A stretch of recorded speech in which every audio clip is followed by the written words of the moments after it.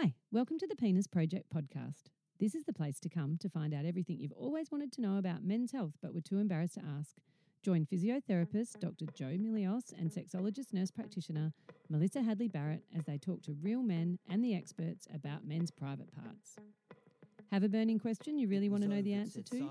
Please subscribe to our website at thepenisproject.org and just ask us. The length, while the greater the strength, the more time I've got for you. There's too much talking, texting, tweeting, posting. Too much noise altogether. In silence is strength and peace and space. Imagine silent forever.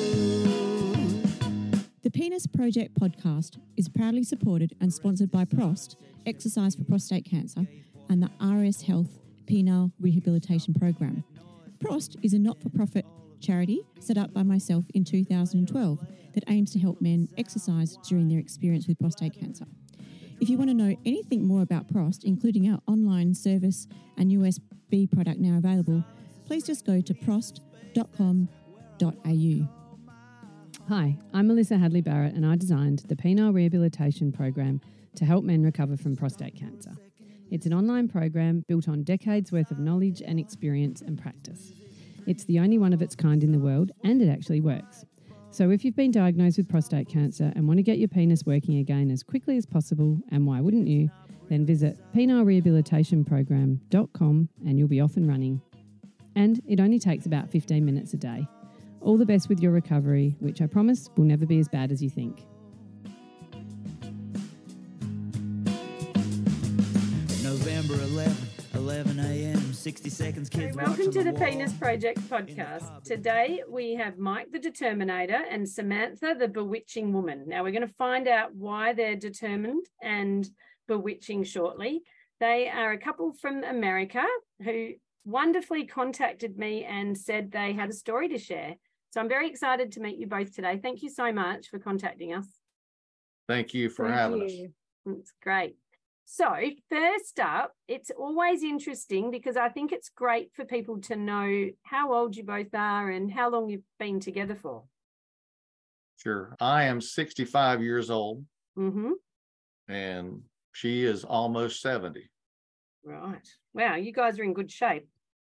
Thank you very much. Thank you. Have you been together a long time? We've been married for 45 years. Yep, that's a long time in anybody's. We're closer to 46. It's going, September will be 46. Great. Okay. And so tell me about, and I know you've had your own health issues, Samantha.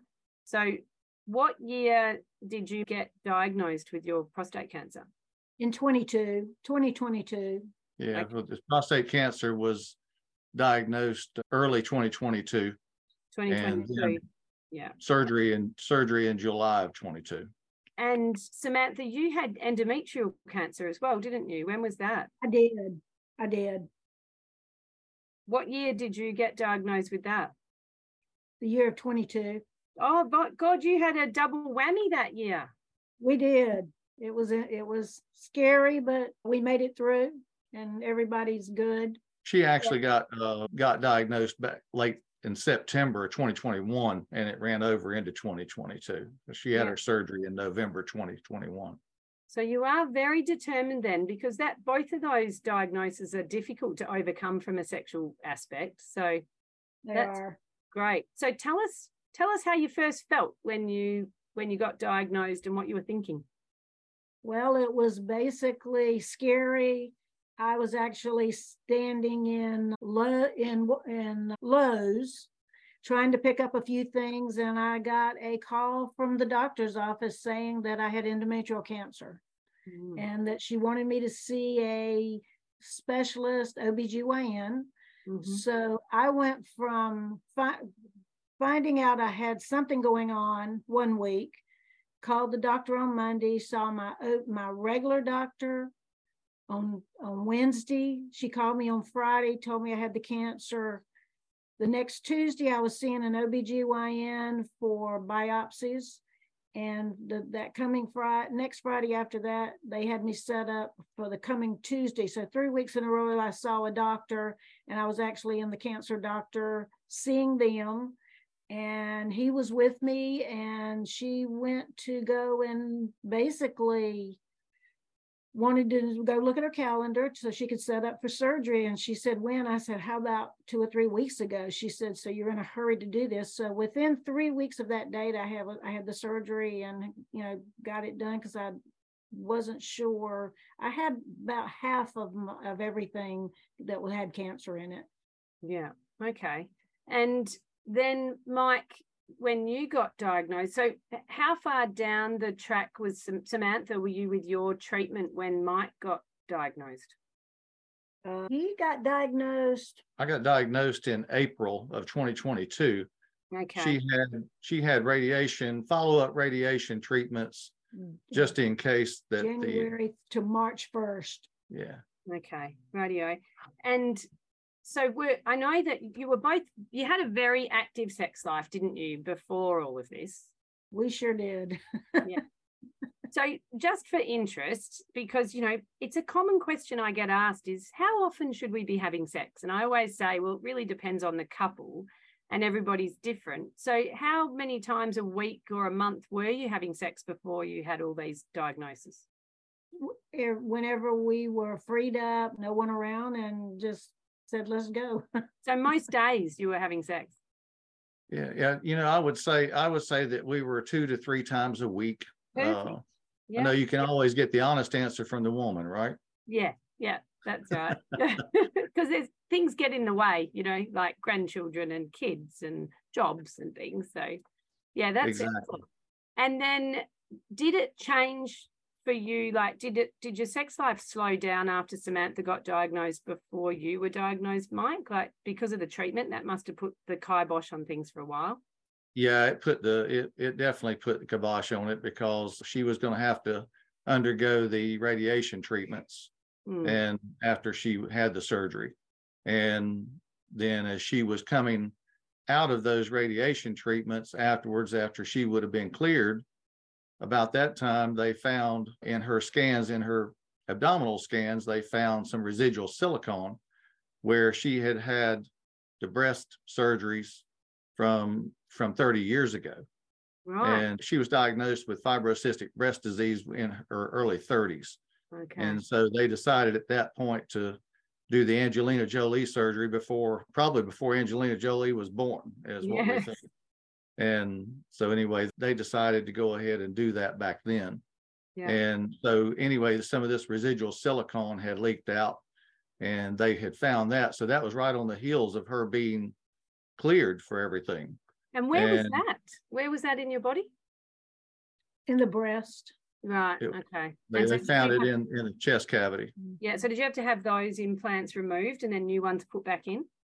I did. That was actually my 3rd set of implants. Right. I received my first 30 years ago, and 7 years after that, I had one of the implants to actually have a leak, but I had the implants where it was not the saline, it was just the gel, and everything stayed there, but I had to have those replaced 7 years later, and then they lasted until just 2022, and I had to have those replaced because of it. But the reason they checked my breast was because of the cancer. They didn't know if maybe I might have had cancer in my breast. Yeah. So okay. they needed to make sure there wasn't something there too. So that's how they found, instead of finding cancer, they found residual silicone. Yeah. Which they removed. Well, it looked like suspicious, but it took quite a few, it took about 3 different tests to finally get to where they were positive it wasn't cancer, and it definitely had to have the implants removed and replaced. So did you resume a normal sex life between your surgery, Samantha, and your diagnosis, Mike? I would say that we didn't resume our normal sex life because our emotional status was not exactly to par. Yeah, of course. You probably had so much else on track that was the last thing you were thinking about, I imagine. Yeah, because really it was right on the heels of her finishing radiation when she had the mastectomies, when she had the new implants installed. Yeah. Okay. And then you were diagnosed, and then how did you feel then? You must have felt like you just got over one hurdle and it was on with the next. I was looking so forward just to getting back into our normal lives. I think we both were. And then when I went to my GP and noticed that the PSA level had gone from a 3 to about a 5, and through a digital rectal exam, she felt a nodule. And at that point, she sent me over to the urologist who eventually did the biopsies. And the biopsies returned a Gleason of a 4+3. So it was not the best diagnosis at that time that I could get. No. And so then you overheard. Now, this is an interesting story. And I think for all the health professionals listening, this is really important. You overheard a conversation, didn't you, at the urology office between the nurses? I did. It was the appointment where the first urologist was just going to do another digital rectal exam and find out if he needed to go ahead and do some biopsies. And I was sitting in the room, and when he went up to get the biopsy scheduled, and I overheard the nurses just outside the door, there was nothing being hidden, and they were talking about someone having to have, male castration. And I'd never heard that term before. And I was just sitting in there thinking, man, I hate it for that guy, whoever they're talking about. And they talked about, having to schedule this. And so when my nurse came back into the room to let me know when the biopsy would be, that's when I asked her, I said, hey, what were y'all talking about out there as far as male castration? What is that? She says, well, where your nodule is. And I said, y'all were talking about me? And well, we were just talking about possibilities, and where your nodule is pretty serious, and it could be outside of the cavity. And I said, well, explain this to me. I said, does that mean like cutting my testicles out? And she said, no, they don't do that anymore. She said, it'd be more like either a shot or a pill. And it's called ADT treatments, androgen deprivation treatments. Yeah, that's right. Yeah.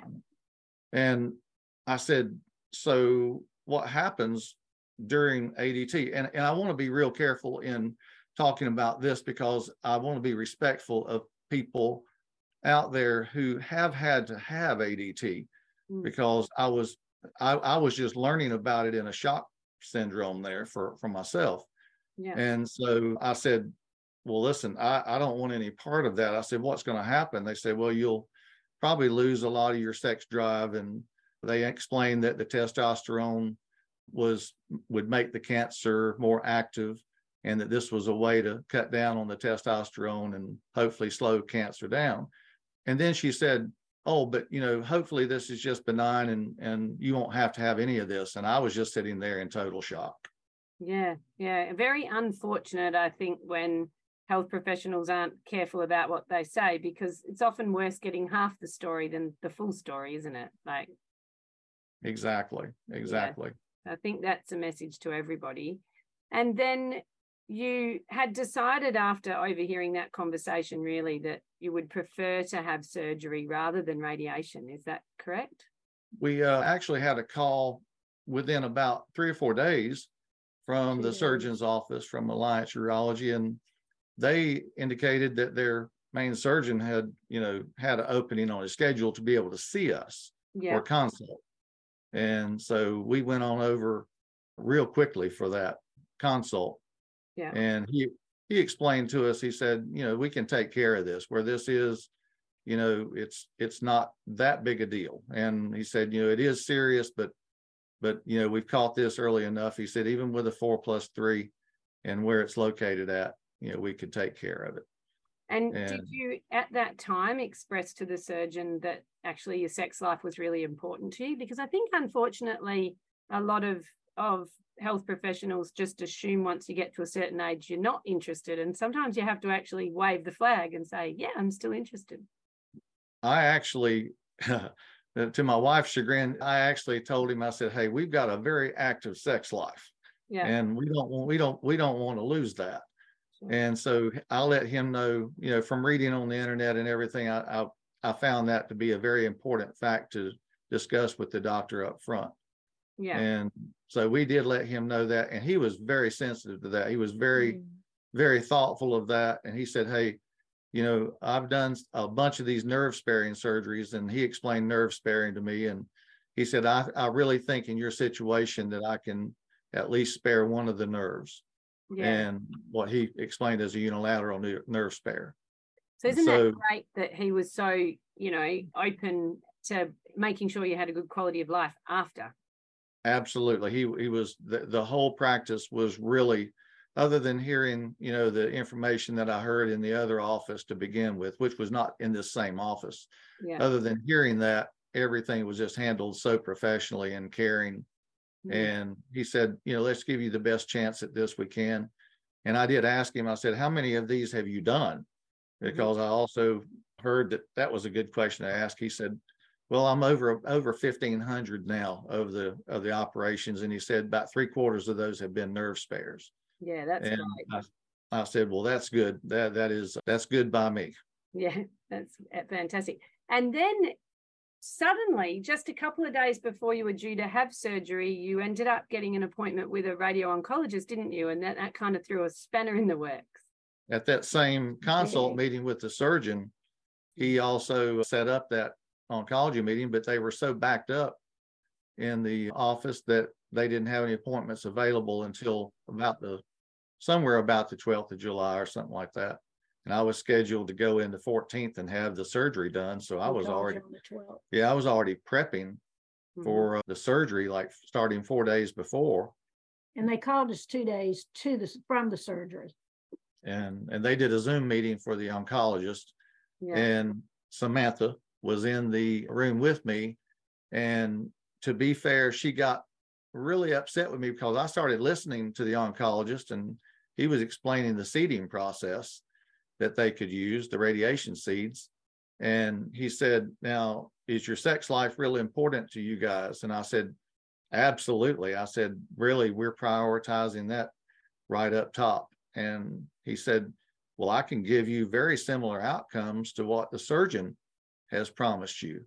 And with radiation seedings, in this way, you won't lose, you know, full urinary control and you'll still retain your sex life. And I was totally confused. I was going to say that was so confusing. The thing I didn't hear from the surgeon, from the radiation surgeon, was with the seedings, nobody's going in to take the cancer out. It wouldn't be gone totally. And it would also mean a couple of different things if we were to get a sex life back, but it would still have some more danger to it down the road. Yeah. So, you know, when the regular surgeon said he could take it totally out, that was, to me, a whole lot safer. Yeah. And that was ultimately the decision you made. I imagine that was a hard couple of days trying to figure out what to do. Yeah, being as I was in the middle of prepping for it already, it really confused me. And I didn't help him because he kind of felt like maybe now I was over to the side instead of right beside him, but I was trying to be beside him and let him know that getting it out was a bigger point to bring out.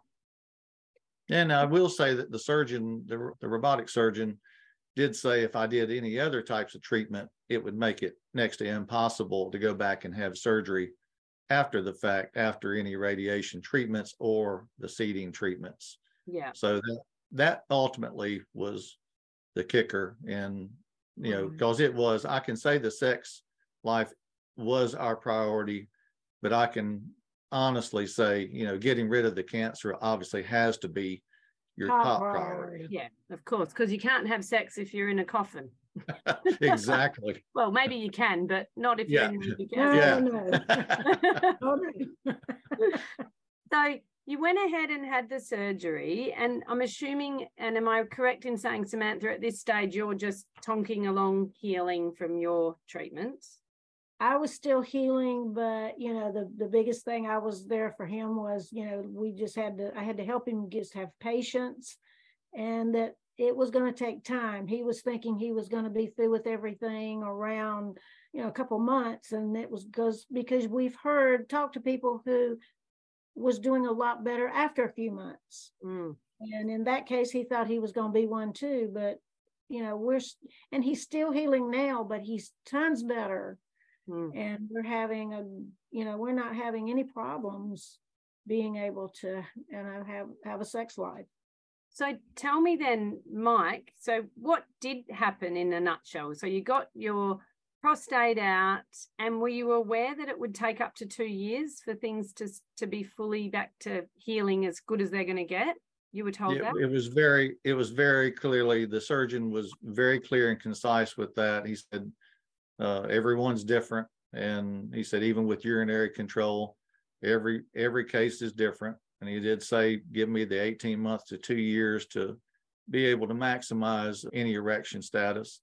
But he told me that they had things they could take care of that with, and we just needed to be open with him as he'd be open with us. And sounds like a wonderful clinic you went to. Like, yeah, it sounds like they were very holistic and, covered all bases for you. Yeah, the surgeon's name is Dr. Lester Borden at Alliance Urology in Greensboro, North Carolina. Right. But along with him, I will say that their physio department were champions. Deborah, my physio, has just been with us. We still see her every month, even though urinary control has come back in to realistic process here, and the sex life is, really never better as far as we're concerned, and because we appreciate it so much more. Yeah. Even though. So tell me about that. How long did it? Where are you at now? So you're just over. So you had it done in July 2022. Is that right? Yeah, July 2022 was when the surgery was done. Yep. So you're not even a year post-op yet. So where are you at now with your erections? Well, erections, as far as a natural erection, I can only get probably about 60 or 70%. Don't say only. That's amazing for someone only. Good. I'm glad to know. And the funny thing is that when I'm standing up and get excited, the erection tends to be decent, not enough to use it, but when I get off my feet is when that tends, or laying down, that tends to go away. You want me to explain why that happens? Well, my general practitioner has said since then, and the cardiologist that I see says that when you're standing up, you have gravity flow from your heart, and it goes down that way. He said it's only it only makes sense that would be happening now. Yeah. The other thing that happens is when you get an erection, the blood goes in from the arteries and out through the veins, and the veins can get kind of a bit lazy and floppy.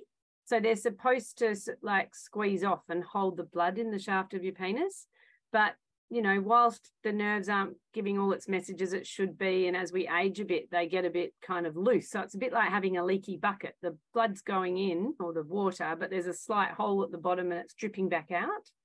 So you may have already tried this, but a lasso is an excellent thing.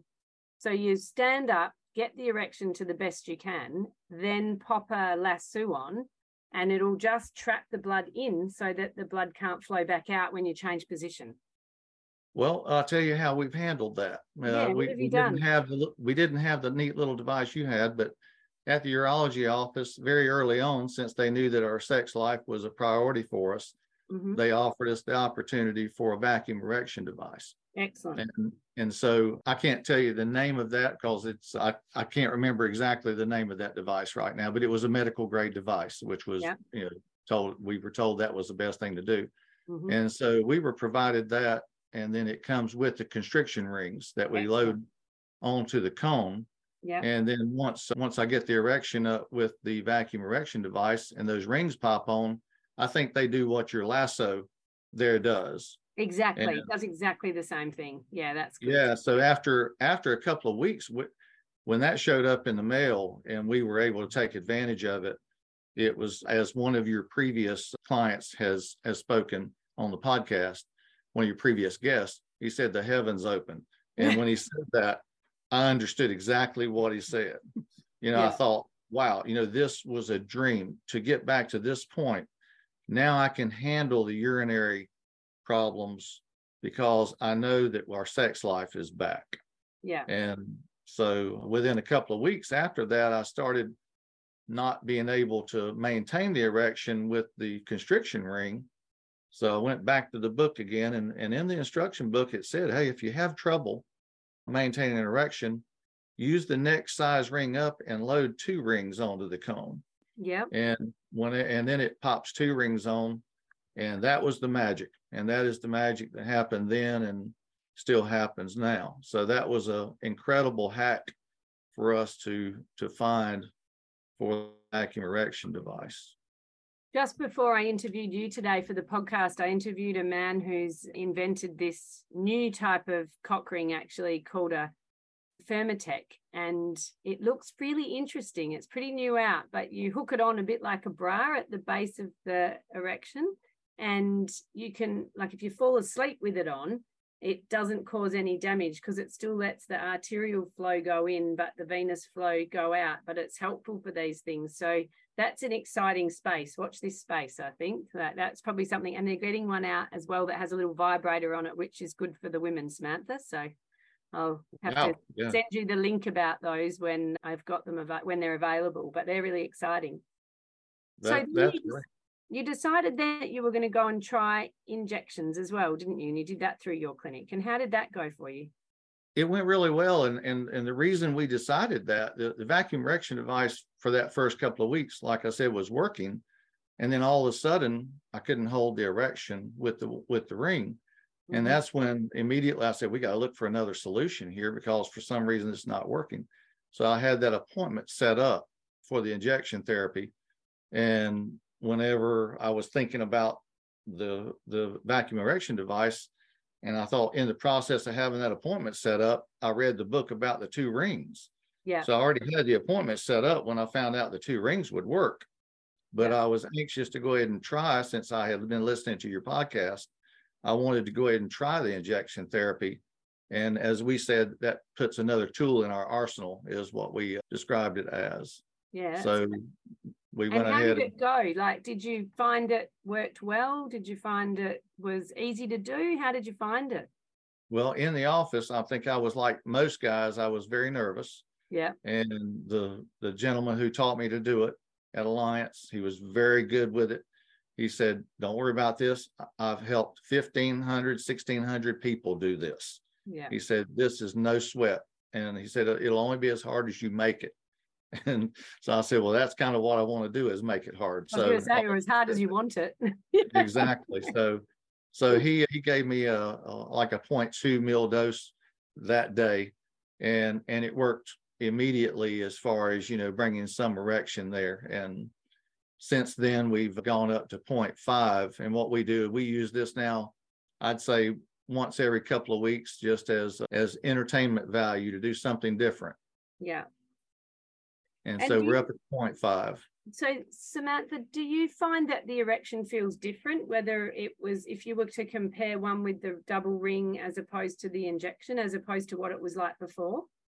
It's definitely a little different. It's not as firm as when you use the pump and the rings, but that's interesting. You find the pump and the rings a better erection than the injection? We have come across that the pump for us is exactly perfect. We have no problems, and it just works beautifully. But it took trial and error getting it to where he could get it, to what it needs, what the pump needs to get it out, get the penis out to, and put the rings on, and it's worked beautifully. That's our more go-to than any other, but the other is just something we don't want to lose the ability to have that option, especially if we go on vacation or down at the beach together and stuff, just us. It's just another source. Yeah, it's great. It sounds like next time you go back to the clinic, just talk to me about upping the dose a bit more so that it can be harder with the injection. Yeah, what we're finding is that with the injection, the head of the penis doesn't get as hard and doesn't get as sensitive. Doesn't get as firm. That's correct. And then with the vacuum erection device, I can kind of control that. And I know you're supposed to be very careful not to use the vacuum erection device until it hurts, but I say just a little uncomfortable is okay. And that's my limit. Is once it gets a little bit uncomfortable, that's when I put the rings on. And and then that stiffens up the situation. Yeah, that sounds great. And did you find, are you able to have an orgasm without an erection? Have you been doing that as well? Before we found those solutions, I was able to have that, and that was very surprising to me, as I've heard a lot of your podcast guests indicate. It is surprising. I know the first time I learned that, I was surprised. I was like, wow, how does this happen? Like, it's hard to imagine, isn't it? Albeit a little bit more difficult as far as that goes. But yeah, it's just not as easy to get the stimulation like that. And Samantha, what about you? Have you got any residual vaginal pain or anything from all these treatments you've had? I do have one area that it has a residual part. I have to use the dilators in order to, because they said down the road I wouldn't be able to have rectal exams to be followed up and checked on. Vaginal exams. Vaginal exams. Sorry about that. That's all right. Have vaginal exams. But then they told us also that your spouse can also be the dilator. So since he's been back in commission, that has helped a lot. Yeah, that's great. And so do you have any pain, or if you use lubricant, it's all okay? We do use the KY gel, and I have been very blessed. I've had no pain. Wow, that's great.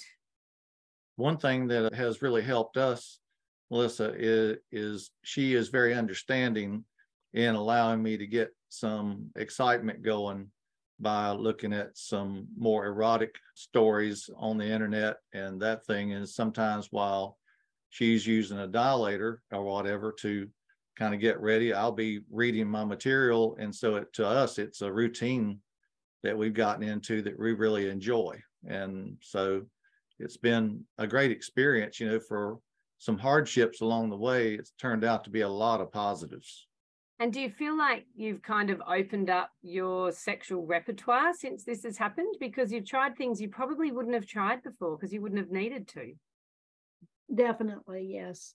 And I have been more than blessed for these 45 years to have a partner like her, for sure. Yeah, it sounds like, I think that's the big thing is, being open to mixing up the script and trying new things and not just going, oh, it's all too hard or not hard, so we just give up, that's about persevering.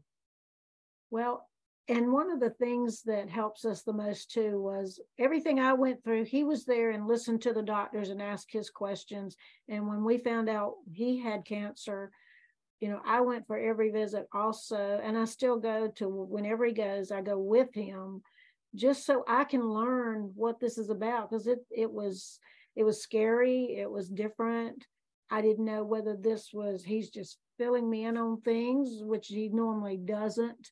But, I just wanted to hear the doctor say it, so I knew what we tried and what we were doing was appropriate, was the right thing to do. And it puts it more at ease when you go back home, because then you both can communicate and talk about what the doctor said.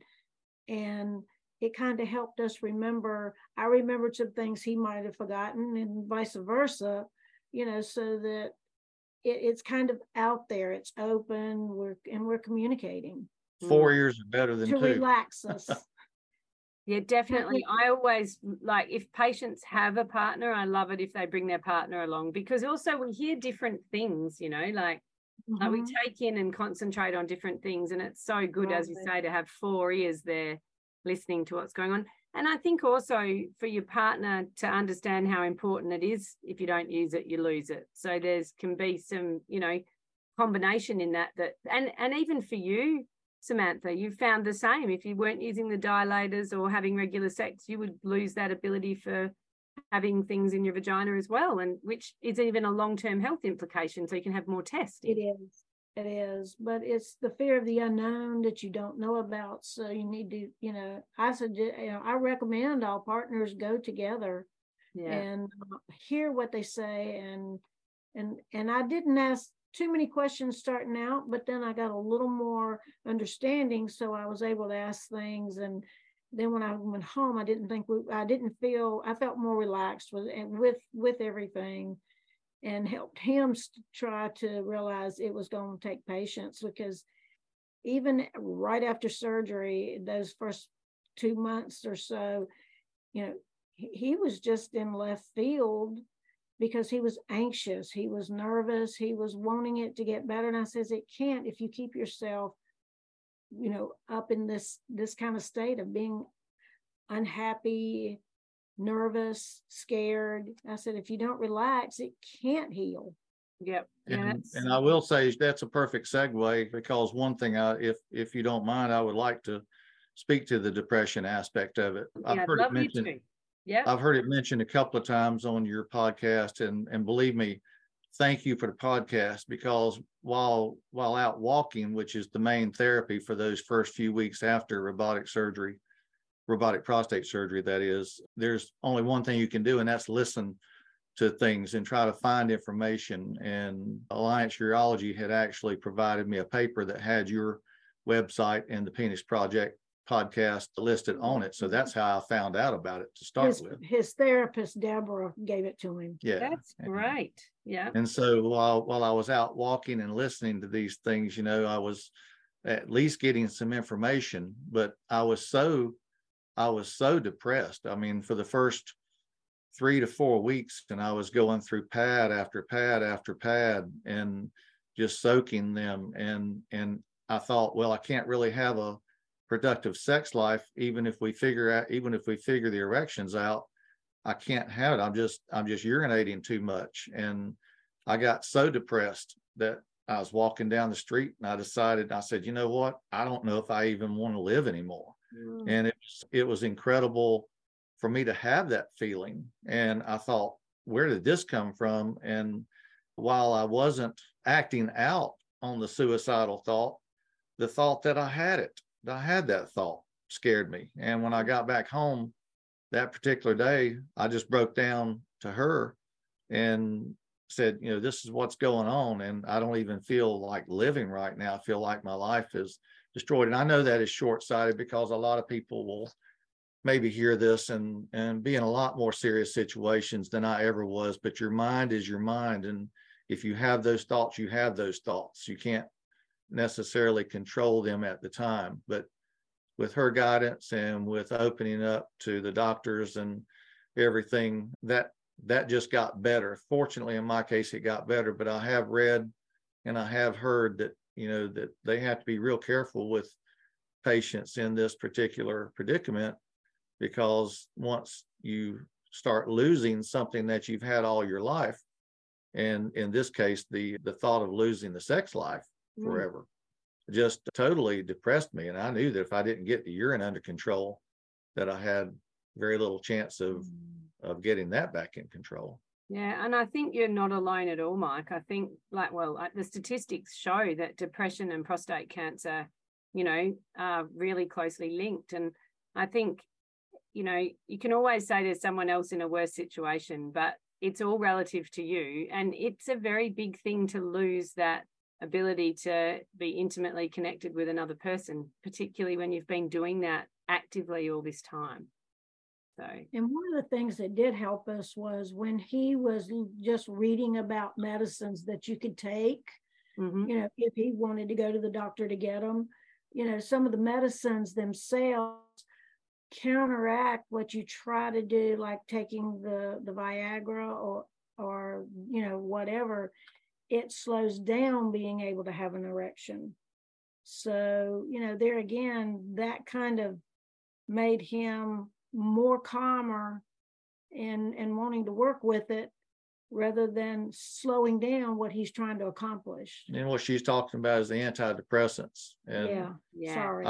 I was prescribed one, and at that point, it didn't help anything for me. It didn't help the sex life part of it, even when I started using the vacuum erection device. So once I stopped taking them, because I read on the internet, I said, I'm having trouble having an orgasm now, and at least I was able to have an orgasm. And so once I read that about it being a side effect of a lot of antidepressants, I stopped taking it, and it's like within a day or two, it cleared my system.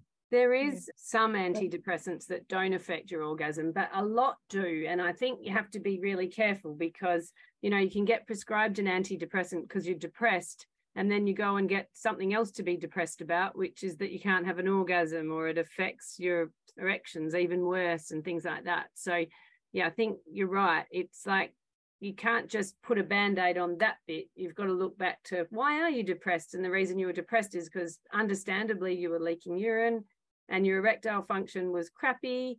And so the solution to your depression was fixing both of those things, not taking a pill that might make it worse. So, right. And I mean, I think antidepressants are an amazing invention and they have their place, but you just have to be really careful that you're not counteracting in your situation and making your situation worse rather than better. Exactly. And another thing about my physio, Deborah, and this is off the subject of the antidepressants now, but I started after about 2 or 3 months, I said, Deborah, I'm getting dry now. Do I need to keep seeing you?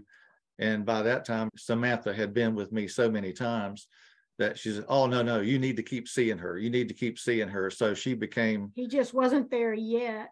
And with his exercises and stuff, and she's had to kind of correct him and get him back on track.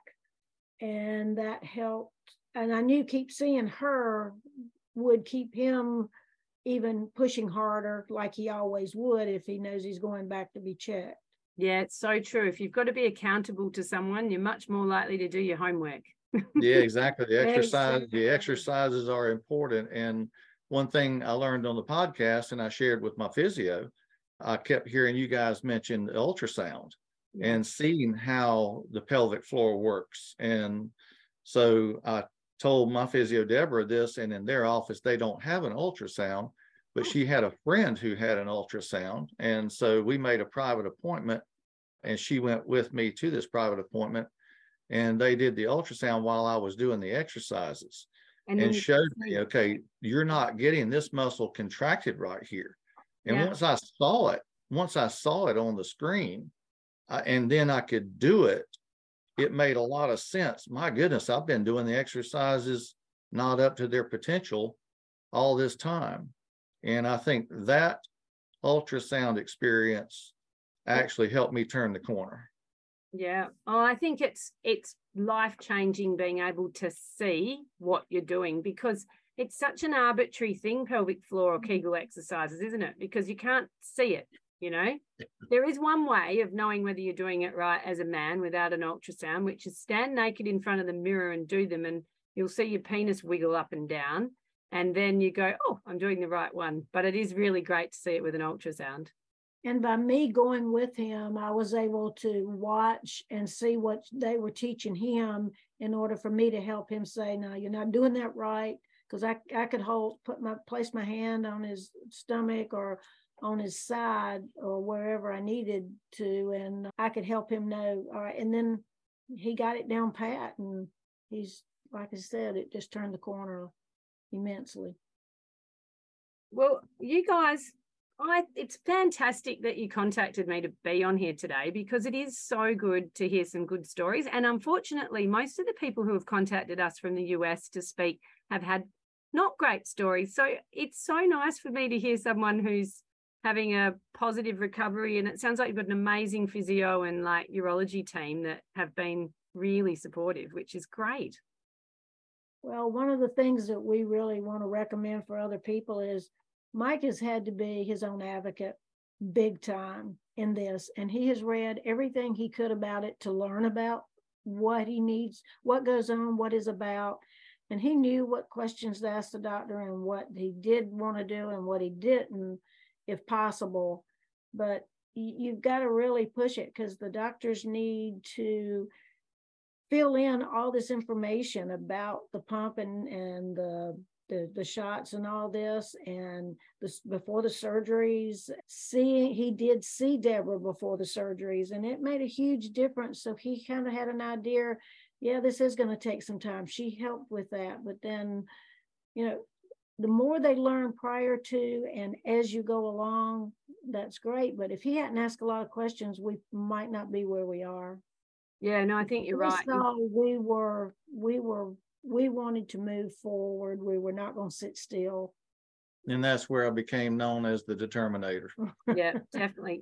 I would love you guys to contact me again when you're 2 years post-op, and interview you again, because it would be great to see where you've gone. Like, you think about how far you've come in 11 months. Imagine how far you will have come in another, 13 months. It'd be so great to hear how you're going at the end of the 2 year. And I'm assuming your PSA is all good, Mike? Yeah, so far it's been what he considers undetectable levels. And he said there will always be minute traces because the tests they use for them now are so sensitive. So, but they are tracking that, and so far so good on that. And we'll continue to have those every 6 months and for the first couple of years, and then move on to maybe annual after that for the next few years. And if that stays in check, then, we can move on. But I'm thankful to be where I am. Can I ask you one question? Have you talked about this with your friends? Like, do your friends, have you talked to them about how you've gone and like that your sex life is important to you? Or is this something that you keep kind of close to your chest normally? As far as what we're doing and how we're achieving that, I don't talk outside the home about that, but people have asked me about the sex life, and I say, hey, the doctor promised me that he would do all he could do, and that part of it has been restored, and I'm thankful for it. And so that's kind of the direction I go in. Now, a couple of people have asked me who have recently had the prostate surgery, because my name's been put on a list to be able to speak to people as a mentor for them. Yeah. And the thing I have found out, obviously, is every case is different. Everyone doesn't leak for 2 to 3 months like I did. No. And some people come off and don't leak, within a week after having the surgery. So that's what I have learned. But they've all asked me about the sexual aspect. And I said, get with Deborah and get yourself a vacuum erection device. Then get with Larry and talk about penile injections. And when I say the penile injections, that's when they look at me like I have just stepped off the face of the planet. And once I explain it to them, then they say, oh, and what happens is it gives them hope. And that's what Deborah gave me early on in the process, is she gave me hope. And even though while I was depressed, she had already given me hope, but I just wasn't seeing any of the action yet. And so that's what I try to do with others now, is to say, hey, it can get better, and it will get better. And there are devices to give you an erection no matter what. And partially while we were not having sex because it was too early and he wasn't ready, he would, he learned, he was taught to use the pump to, for blood flow and stuff, just not really having sex, but getting the blood flow going in gradually.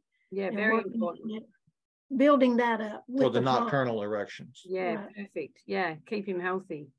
Well, look, I think you guys are an inspiration to a lot of people. So I can't thank you enough for contacting me and letting me interview you today. And as I say, I'd love to speak to you guys again in 12 months' time and find out how you're going at the end of your recovery period. Certainly. Well, we thank you and the Penis Project for having all the podcasts, because I know you get thanked, time after time from your listeners and from even the people coming on the program, but it truly has made a difference. And I was so thankful that Alliance Urology made that, and Deborah made that podcast available to me, because that in and of itself is a lot of good material. And that's what people are needing to hear, is stories from guys who have been through it. In this case, I agree. I think the lived experience is so powerful, listening to other people instead of just health professionals. And Samantha has had to recover herself and through, her situation. And, now she's back alive and well with everything too. So just get checked. People just get checked. You both look great. You both look healthy and well. You'd never know. Thank you. Thank you. We appreciate it. All right. Well, thank you again so much for being on the show. I'm gonna tell you about a boy who lives inside me. He's been there all of my life. Hi, I'm Melissa, and I hope you enjoyed the podcast this week. Just a reminder, if you've been diagnosed with prostate cancer, I've built a penile rehabilitation program just for you.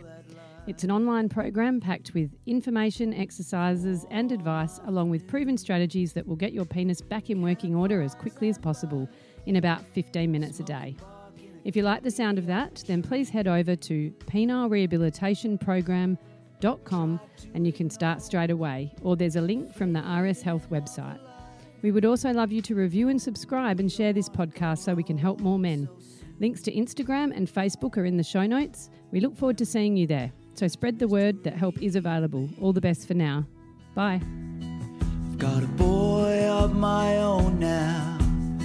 It fills me with pride to see him growing so fast into a man. His victories become mine. I cry his tears.